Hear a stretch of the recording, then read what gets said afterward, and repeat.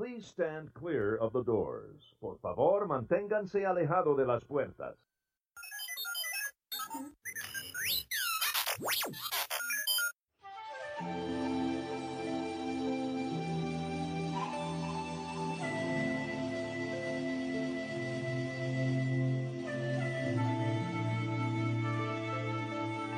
Welcome to a voyage of discovery and awareness of the richness, the diversity, and the often surprising nature of living with the land. Hey everybody, welcome to Unlocking the Magic. Today, we are truly honored. I might have been a little starstruck, actually, but we have today with us someone very special, someone that we have admired for many, many years. He is the original Imagineer. He's the author of Dream It, Do It, My Half Century, Creating Disney's Magic Kingdoms, and most recently, and maybe my most favorite, newest book, One Little Spark, Mickey's 10 Commandments and the Road to Imagineering. You guessed it, Marty Sklar. Marty, welcome to the show. Thank you so much for joining us. We are big fans. I bought your first book, Dream It, Do It, at the writer's stop at Hollywood Studios many years ago, and I think I read the whole book while we were on vacation because I started to read it, and I couldn't put it down. It was just a really great book. And then when we got your second book, One Little Spark, it really encompasses the philosophy that we try to have with our kids, which is try to find what you like to do. And I love the part in the book where you talked or through emails and letters with all the Imagineers about their tips and ideas, because they get asked all the time about how to become an Imagineer and what they would do if they could kind of do it all over again. I love that part of the book. Yeah, thank you. That was important to me, that the book not be just about me, but rather about how so many different Imagineers have taken so many different paths to get where they are, because there's no formula, there's no one way, and young people can't look for that one way because a lot of things are individual to the person that is doing it and the talents of that person. So it was important to get all those perspectives, I think. Yeah, it was great to read their different perspectives. And it's great to read because as a parent, we tend to push our kids in a certain direction, even though that may be what we want, but not what they want. And it's important for the kids to kind of find out what they like to do on their own. Well, one nice part about the book that I've enjoyed, I've heard from 4 or 5 different schools that they're using it as a text, and including a couple of college courses. So I think it did what it was intended to do. Yeah, it was a really, yes, very, I couldn't put the book down. And actually, after I got finished reading with it, Bruce read it, and now our 14-year-old has picked it up, and she's reading it. So it really is a special book that you can share with all, with the whole family, which I really love. Well, thank you very much. I appreciate that.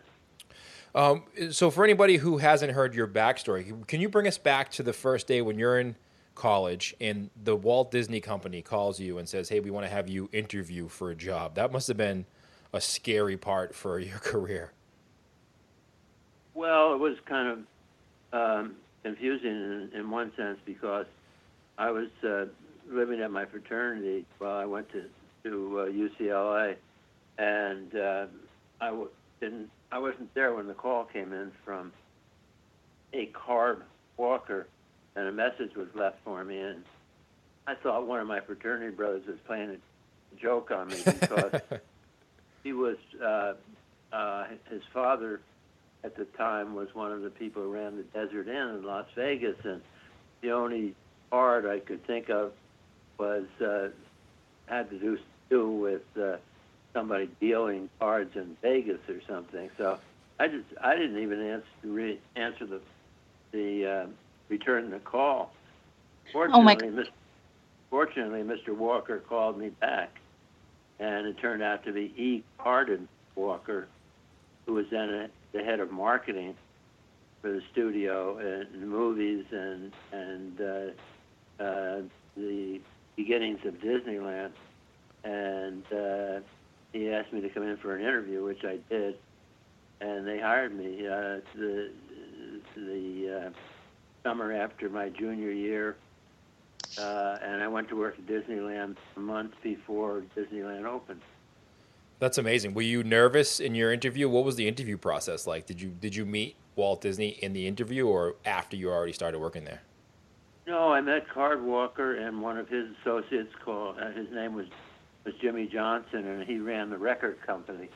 And they were the ones that interviewed me. And the good news, I guess, was that Card was a UCLA graduate, so that was part of the reason that I guess they, when they went looking for somebody to do this job, which the whole idea was to have a tabloid newspaper Walt wanted to do on Main Street at Disneyland the first summer, and I had just I was about to be the editor of the Daily Bruin newspaper, student newspaper at UCLA, so I guess I had the right formula. And subsequently, somebody in the archive sent me a memo that Ed Ettinger, who became my first boss at Disneyland,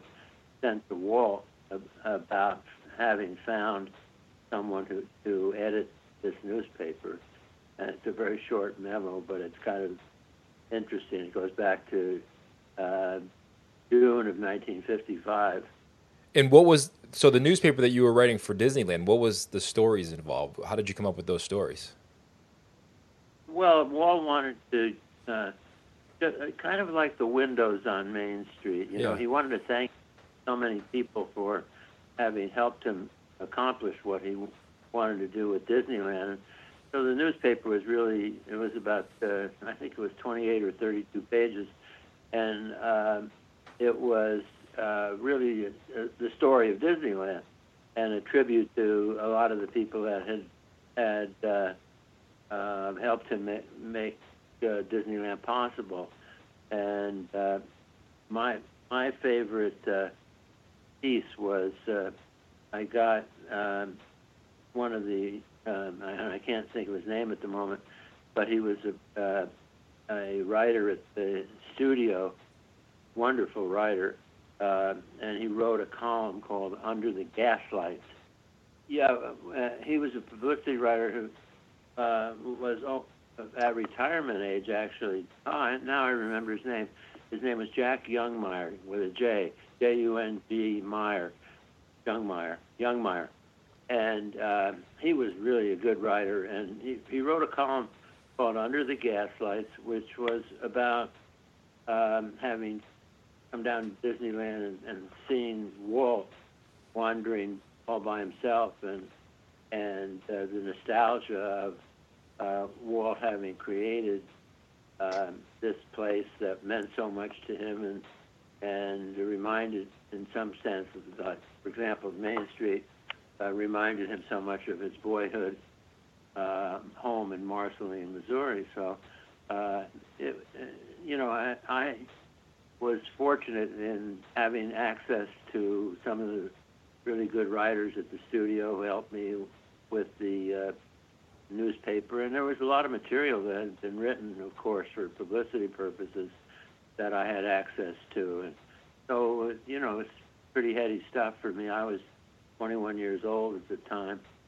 And actually, I started in mid-June of 1955, a month before Disneyland opened.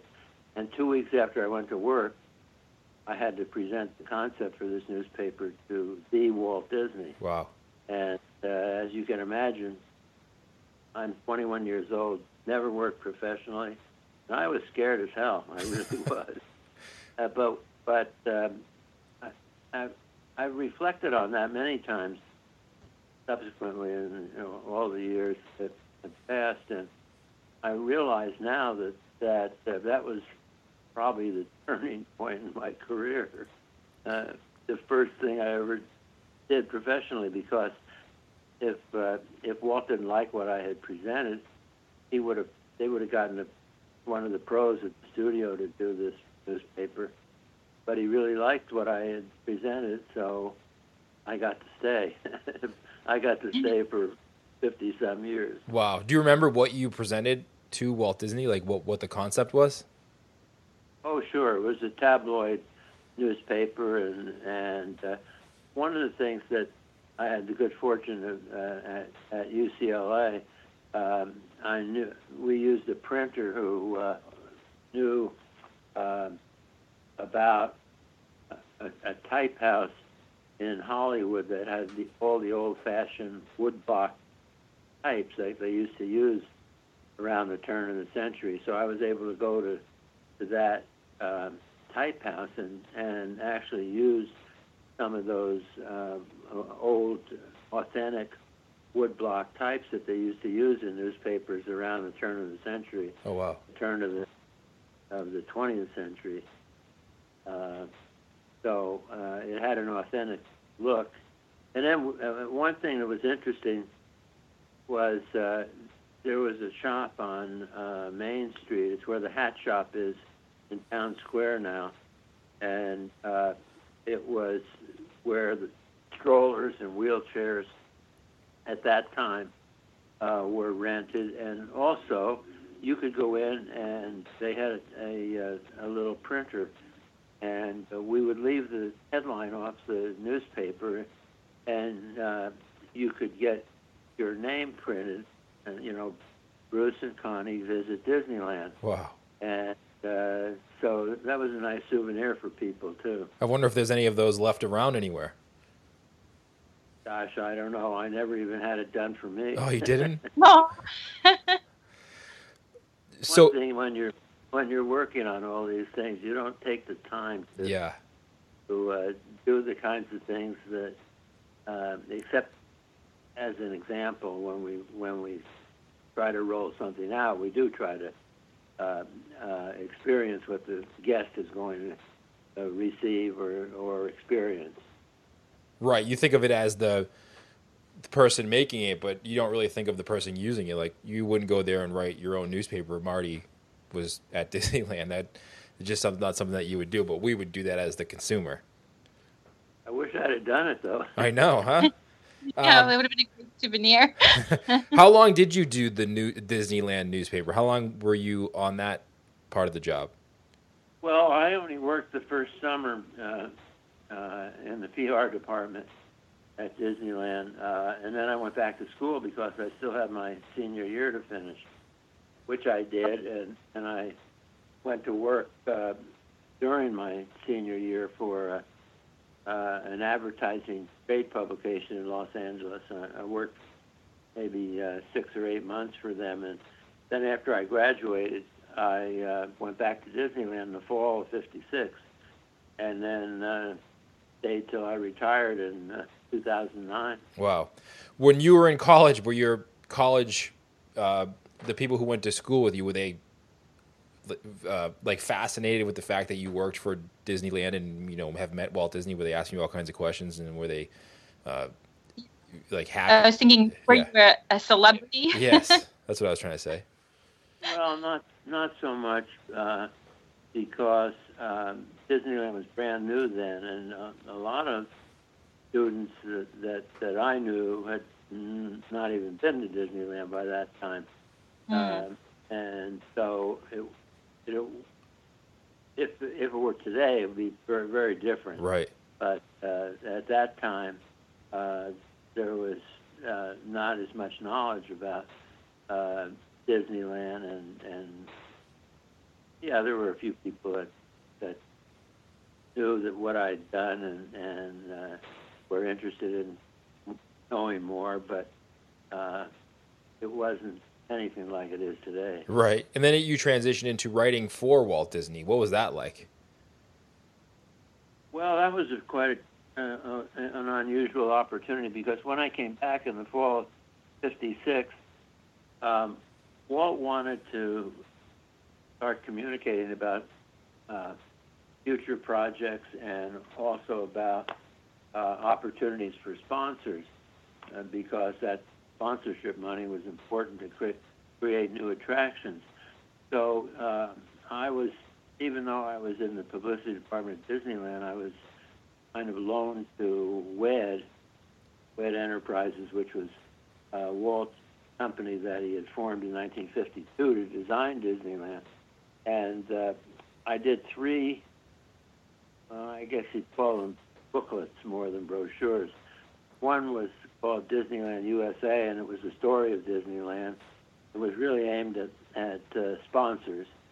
And then there were 2 more. One was called Edison Square, and it was Walt wanted to do a street off Main Street that was based on Thomas Edison and the advent of electricity, and so that brochure was aimed probably more at General Electric than anything. And excuse me. Ultimately, that became the story of the Carousel Progress for the New York World's Fair. But at the time, it was thought of as a walk-through street, kind of like Greenfield Village that Henry Ford had done in Dearborn, Michigan. And then the other was about Liberty Square, and Walt wanted to do another street off Main Street, based on the advent of the country and the Constitution. And of course, that became Liberty Square in the Magic Kingdom at Walt Disney World, ultimately. Mm-hmm. But that put me in touch, working with all the great people at WED, and it was the first time I worked with Dick Irvine, who ran the design company, and Bill Cottrell, who was the president of WED, John Hens, Herb Ryman, and Claude Coates, and all those great people that became my colleagues later. But it was the first time I had worked with them. It's amazing to us to hear you mention those names, because they're, Disney legends, and you hear about those people and you worked with them. For us, it's, it's legend, but for you, it's, what you did for so many years. Well, it was a lesson that I never forgot. That here I was, I was 22, 23 years old, and as long as Walt or Dick Irvine put me on a project, they accepted me as though I'd been there 30 years. And because they just said, well, if Walt put Marty here, he must know what he's doing. Right. Right. So and I never forgot that, because I think it carried over in my whole career in leadership at Imagineering, particularly during the Epcot project, where we had so many young people really doing something for the first time and taking a chance that they could accomplish what we needed them to do. And I think a lot of that came from the acceptance that I had from the John Henches and the Herb Rymans and the Claude Coates and Mark Davis and Blaine Gibson and so many more. That's amazing. It's amazing to hear you say those names. Now, Walt Disney had a knack for putting people in the right spot, even if they maybe didn't think they were a good fit there. What made him so good at that? Do you have an answer for that? Well, I think Walt was willing to take a chance on people as well as projects, and he knew his talent. I mean, I always said that Claude Coates and Mark Davis would never go to lunch with each other, but when you put them together to do Pirates of the Caribbean, it was magic, Yeah. Because Claude's skills were things like laying out a ride and determining where the different characters should go, and then Mark's skill was doing all the gags and the humor and the wonderful characters that he created. And so when you mix those two things together, it was really terrific, because you were putting two of the best ever talents together to do something. Yet they they were not friends. They were not close to each other. And it didn't matter, because they didn't have to go to lunch with each other to do the kind of thing that Walt needed from them. That's awesome. Now, when you go ahead, Connie. I was wondering what it's like reflecting now, Marty. What is it like for you when you visit the parks now? Can you go into the parks now, sort of incognito, or is it really hard for you to visit as a guest? It's probably easier now than when my kids were young, because when my son Howard and my daughter Leslie, when they were young, after a while they didn't want to go to the parks with me, and I couldn't figure out why. And it wasn't until much later, when they were well grown up, that they told me, and they said, "You know what? We walk down Main Street with you, and you pick up trash, and if somebody is taking a picture with their family, you stop and say, could I take that picture for you, etc." They said, well, it would take us a half an hour to get down Main Street. So we didn't have any of the fun that all the other guests were enjoying. You were working. It was like part. It was part of your life at that point. Like, that was just what you did. It wasn't. It was the second. It wasn't the second thought for you. Well, sure, because it's hard when you create these things. It's hard to go and not look for the things that are not being operated the way you'd like to see them, or something that wasn't properly maintained, or whatever it is, something that's out of sync in narration or something like that. And those are the things that you're more aware of than any of the guests are. The guests might not even notice any of those things. And yet, that's what we're trained, that's what we did, and we know how something is supposed to run, and if it isn't being run that way. And by the way, the parks do a great job. They really do. Yeah. Some of the shows that I've written about, like my favorite maintenance job is in Epcot on the American Adventure. They've done such a spectacular job of keeping that show pristine and running just the way it was when we left it originally, and they're so proud of it. And so that kind of dynamic between the designers and the operators is really a key to so much of why the Disney parks work so well for our guests. It is truly amazing. Now let me ask you. I'm curious about this one myself, because I know how hard writing is. And when you write for a man like Walt Disney, who is known for being a perfectionist, was it hard to write his speeches and the things that he was going to talk about, and how long? I'm curious about how long that process took, and how many times you went back and forth, and where it began. So much information that I would love to know about that. Well, as far as I know, Walt only made one real speech, and I didn't write it. It was to the Theater Owners of America. What I wrote for some television things, and the film about Walt Disney World and Epcot, and I did Walt's messages for the annual report for about 4 years, company's annual report, and then all the souvenir guides and special things we did to market the parks that I used to do.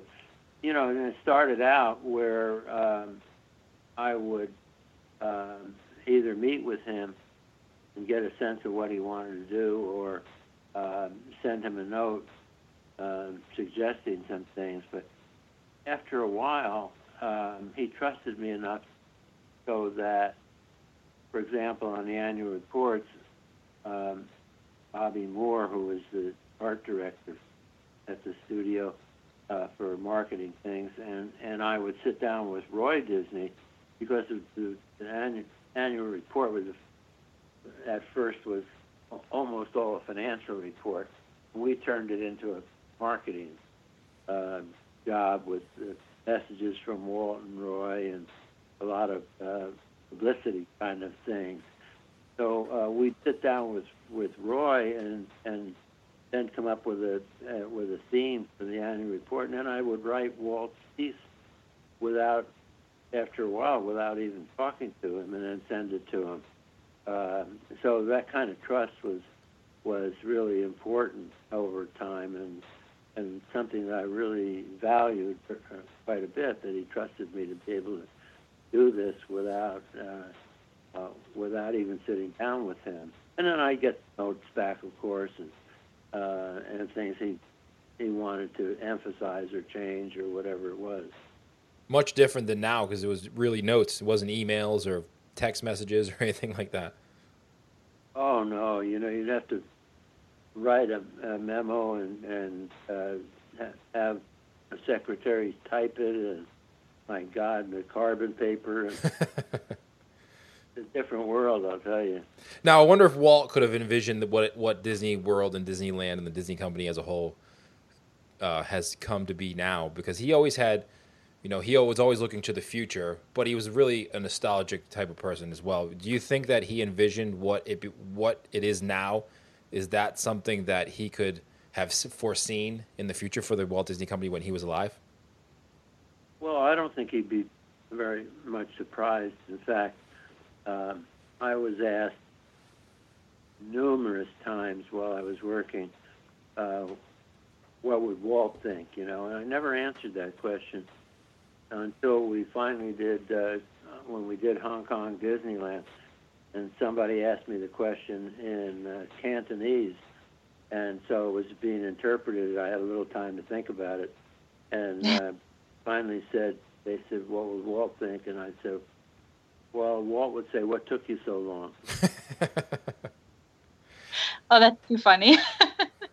That's hilarious. Because he was impatient, but I remember for the presentation that I wrote for him when Walt and Roy announced with Governor Burns announced the Walt Disney World project in 1965.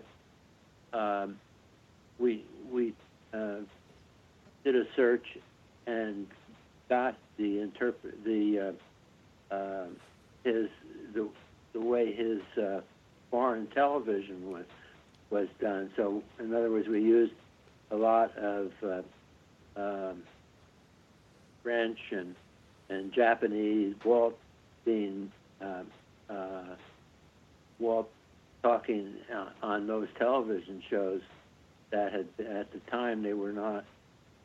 They were all done with a voiceover that was supposed to be Walt's voice, and so we had 22 different languages, and this was 1965. So, wow. Disney was worldwide then already. So it was only time. It was only a matter of time before the parks also became worldwide, and so that really, I don't think it would have surprised Walt at all that the worldwide impact of what he had started. Yeah, he was really a great entrepreneur, even in today's standards. So back to your book, reading the book, it's really super interesting. It's almost as if you read my mind when we received the book. It unlocked a lot of the attractions that you had hands-on experience with, and some flops that you shared, which I thought was really interesting to see that kind of insight. But I was curious, what was your favorite attraction that you worked on? Do you have one? Oh boy. Sorry. It's like saying your favorite child. Right, exactly. I just realized it as I said it out loud that that's going to be a really tough question to answer. Well, I've been asked many times about my favorite park, and of course Disneyland is that, because it's the only one that Walt ever walked in, number one. Number two, it was the foundation for everything that was done subsequently around the world, 12 parks in total now with Shanghai, which is, by the way, is a fabulous park, really wonderful to take advantage of everything Disney's done in the parks over time. And the Pirates attraction is really unbelievable. It's really fantastic. But of course, I have a hard time not saying Epcot was my favorite project, because we spent 8 years from the time we started to the time we opened, and there was no precedent for it, because all the other parks were fantasy-based, and here was a park that was reality-based, if you will. Right. As someone had said, the other parks take fantasy real, and Epcot makes reality fantasy in many ways. Huh. So, Epcot is pretty close to my favorite. And one of my favorite attractions is the Land Pavilion in Epcot, because it has a story that's important to tell about food production around the world, and then you go into this area where you're actually seeing the food growing, and then to take it another step, you can go into the restaurant in the land and eat the food that we're growing there. That, to me, that was it's a demonstration of what Walt really wanted to accomplish with the whole community of that. I'm so excited that you mentioned the Land Pavilion, because that is our ultimate favorite in Epcot. Oh, yeah, that's mine. Absolutely. I get overwhelmed looking around at all the different vegetables and fruits that they grow and how they grow. It's amazing to see all that stuff. Oh, yeah. I think back to, we did a quarter scale demonstration of that at the University of Arizona, where Dr. Carl Hodges was really the one that helped us create that growing area, and we walked through about a quarter of the whole ride laid out. And when we were finished, Carl Hodges said to me, he said, "Now, where do we keep the bees?" And I said, "Carl, we're in an open boat, no bees." And he said, "Well, how are we going to pollinate the food?" I said, "You know something, Carl? We're story people here. You're the technologist. You're going to tell me how you're going to pollinate the food." Exactly. That's funny. You never really think about that while you're riding the attraction. Well, they have to hand pollinate all of that. Yeah. And about, I think it's about once or twice a week they have to go through and pollinate all that food so it keeps growing. Wow. That's awesome. That's incredible. And we love taking the kids on that attraction. And one thing that we love about all the parks is that we feel that the kids are enjoying themselves, they're being entertained, but they're also learning something. And it makes it really special. It's a way for us to connect as a family, and that's one of the reasons why we love going to Disney World often, and that Land Pavilion is a must-do every time. Yeah. Well, yeah, I think it's very, very special. And, one of the things that you can trace with so many different attractions, not just in Epcot, but in Epcot particularly, is that learning can be fun. Yeah. And we can make it fun. You can be serious about certain things, tell serious stories. The American Adventure is a wonderful example of that, and yet at the same time, it's entertainment, it's fun, and it's an experience like the ride through in the land is an experience that you can't have anywhere else. And I think those are the kinds of things that Disney is so good at doing. Yeah.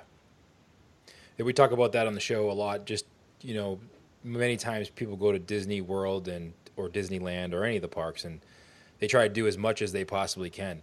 And we always say, you know what, take a step back, relax a little bit, slow down, and take a look around, because there's so many more messages that you'll find if you do that way than trying to just go from attraction to attraction.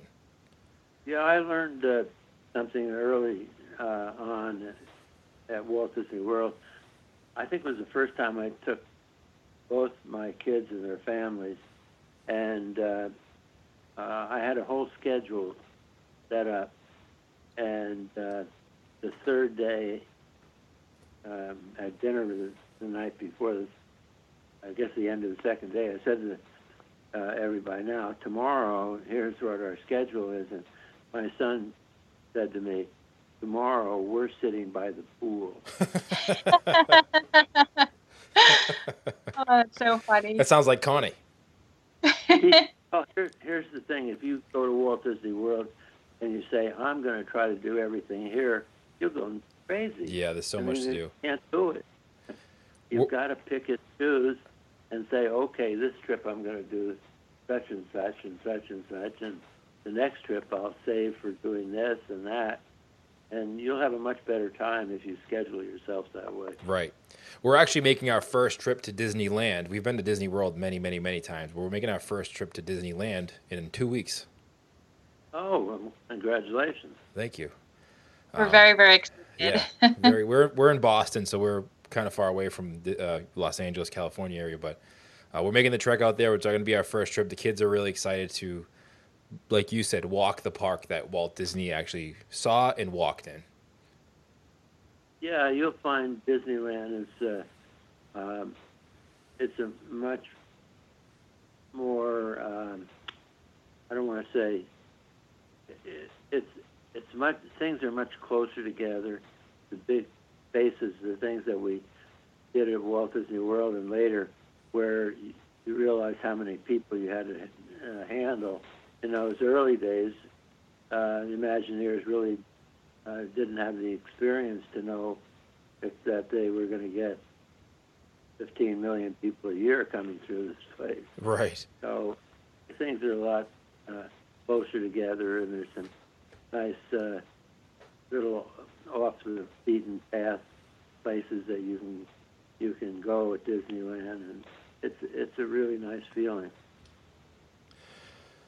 I'm looking forward to it. I'm a very nostalgic person myself, so just being able to be at the exact park where, you know, it all started is just a true honor, and such an honor to have you on our show, Marty. I can't thank you enough. And we're definitely going to spread the word about your book, One Little Spark, Mickey's 10 Commandments and the Road to Imagineering. It's a really great book for you, your family, everybody in your family. It's a great read. I highly recommend it. Well, thank you. It's been fun talking to you. Thank you so much, Marty. We really appreciate you taking your time out of your day. It's really an honor for us to have you and talk to you. It's maybe not, yeah. I said I was nervous in the beginning, but like you said, it's just a talk between three. I feel like we're friends now, and See, you can be very relaxed on the telephone. yeah, right. Much more nervous in person, definitely. I was just going to say, although it would be incredible to meet someday in person. Well, thank you very much. I'd like to do that. All right. Thank you, Marty, so much for joining us. I hope you have a great day. Okay, you guys too. Thank you. Thank Bye. you. All right. I just want to say thank you to Marty for coming on the show with us and giving us such a great interview. I know that he probably gets requests to be on a lot of different podcasts or interviews, and just really honored that he took the time out to join us today. And I hope that we did that interview well enough for him. I hope that I got one word in. I think you got some at the end. You seemed to warm up towards the end. And, you know, in the beginning, it was, you know, when we do interviews, it's a hard part of letting them talk and listening, and then trying to, you know, fit in your next question with what they just talked about. And sometimes that changes. So you have to really be able to listen to what they're saying and then ask questions based on that. Well, you're great at that. Thank goodness. I was a little starstruck, but I don't know if I'd say I'm great at it. You're good at it. How about that? Thank God you showed up. Thank you. Because I couldn't do it by myself. It's truly teamwork. And I'm was more surprised at the fact that he was so humble. I was going to say, It just Marty made seems that like- really easy. He made that, because there was never a point where he got flustered. You ask him questions, and he's like, "Yep, this is what happened." Or if I think I might have asked him a question in there, and he's like, "You know what? He didn't really give any speeches."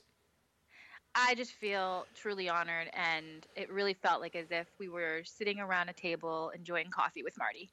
Exactly. That's what I wanted to go for. I don't want it to be when we do these interviews with people. I want it. These interviews. My goal is to have it. You listening at home right now to be a fly on the wall as we meet these people for the first time and have a conversation. Not about hammering them with 50 different questions. Really, just we ask a question, they answer it. I want it to be a natural conversation. Well, I think you achieved that. I, on the other hand, stayed quiet for most of it, but he definitely brought out a lot of personality, and I was so happy to see because I did get relaxed towards the end. And again, he was just so humble and relaxed that it truly felt like a casual conversation.